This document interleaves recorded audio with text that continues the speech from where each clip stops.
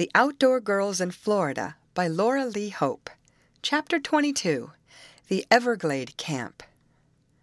The loon stood irresolute for a few seconds. He seemed to want to rush off into the dark woods again, and evidently expected the girls to follow him. But though they were very anxious to effect the rescue of their friend Tom and the other unknown held in some distant camp, Betty and her chums would take no risks. "Come," called the little captain to the simple-minded lad. "We will go for help, and soon be back here, if you can guide us." "Oh, yes, I know the way all over these parts, even in the Everglades." "Are there Everglades here?" asked Molly, who had heard much of those strange floating forests. "A small patch," answered the loon, "but not much like the real Everglades. It is a big, swampy tract, and the camp is in there." "A turpentine camp?" asked Grace, filled with sudden hope. "No, the bosses are getting out a certain kind of wood. Oh, but it is hard work. The wood is partly underwater, and the bugs and mosquitoes and alligators are terrible. I ran away, for I couldn't stand it." "Poor fellow," murmured Amy. "Oh, to think of Tom Osborne and some other young fellow being there." "Just like my poor brother Will," agreed Grace. "Oh, I wonder if he could be the other one he refers to. Listen," she went on to the simple youth eagerly, "I am going to describe a young man to you. I want you to tell me if he is like the one you once tried to rescue, the time you saved our boat." And she gave a close description of her brother. "Is the other one like that?" she asked breathlessly. The loon shook his head. "No," he said slowly, "not at all like that. He is very thin, this one, and he is lame." "Oh, dear," half-sobbed Grace. "I was beginning to have such hope." "Never mind," consoled Betty. "We will find your brother yet.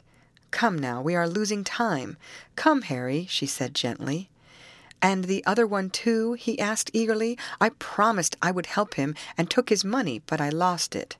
"Yes, we will rescue him, too," said Betty. "Come now." The loon was satisfied that his friend would be helped, so he sprang into the boat. Betty started the engine, and then, with the powerful gas headlight aglow, she turned the wheel over to the loon. However simple-minded the poor youth might be, however undecided and timid in the forest, he seemed to be a new person on the water. There was a self-reliance about him, a poise, and a certain ability that he seemed to have acquired suddenly. Without a trace of hesitation, he guided the boat through the winding course of the creek that flowed into the main stream. Coming to the turn, he took an entirely different direction from that followed by the girls. "That's where we made our mistake!" exclaimed Molly. The loon did not respond. He was too busy peering ahead at the dark water, which was illuminated only for a comparatively short distance by the searchlight. Suppose we hit an alligator," voiced Grace. "Don't suppose at all," retorted Betty. "It's bad for the nerves." It was now so dark that the girls could not see just the course taken, and so could not know where it was they had made other mistakes. But the darkness did not seem to bother the loon. Like the bird whose name he bore, he seemed able to see in the gloom as well as in the light. "Are we coming back with the men when they make the rescue?" asked Grace. "Oh, no," exclaimed Amy. "I'd be afraid." "I wouldn't," declared Molly. "I think we ought to come along." "So do I," added Grace. "That other one of whom Harry spoke may be my brother after all, even if it isn't a turpentine camp we are going to." "It hardly seems possible," objected Betty. "The description is so different, and Will isn't lame." "No," responded Grace in a low voice, "but oh, how I wish we could rescue him." "Did this other young man, the one who gave you money, tell you his name?" asked Betty, determined to try again to bring some glimmer of memory to the loon. "Yes," answered the simple-minded lad, "but I can't think of it. My mind isn't all there," he added cheerfully, as though it was something to be proud of. "It wasn't Will, was it?" asked Grace. "No, the men called him Hippity-Hop, 'cause he was lame, I guess. But maybe I could find your brother." "I wish someone could," murmured Grace with a half-sob. The gem chugged on through the darkness, making turn after turn, twisting here and there in the water, the loon seeming to know the channel perfectly. In a much shorter time than the girls had expected, they made a turn that a few seconds later brought them out on a broad stream. "Now I know where we are," cried Betty. "This is the Mayfair River, our river, isn't it?" "Yes," answered the loon. "We shall soon be at your orange grove now." A few minutes later they saw a sudden glare of light and heard the firing of guns. Then they noticed boats here and there on the stream, each one containing several lanterns, while the occupants were shouting from time to time. "Look! Look!" exclaimed Grace. "Hush!" called Betty. "They are calling us." The girls could distinguish their names being spoken. "They're searching for us!" cried Molly.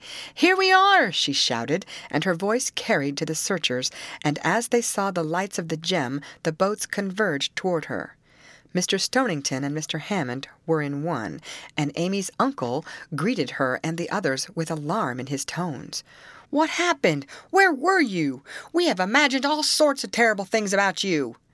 "We got lost," explained Betty quickly, "and some men have captured Tom. They are holding him a prisoner in an Everglade camp. This young man can take us back there. We must rescue him." And they quickly filled in the other details of the story. "Well, this beats all!" exclaimed Mr. Hammond. "Those timbermen are getting worse and worse all the while. We'll have to teach them a lesson." "Will you rescue them?" asked the loon.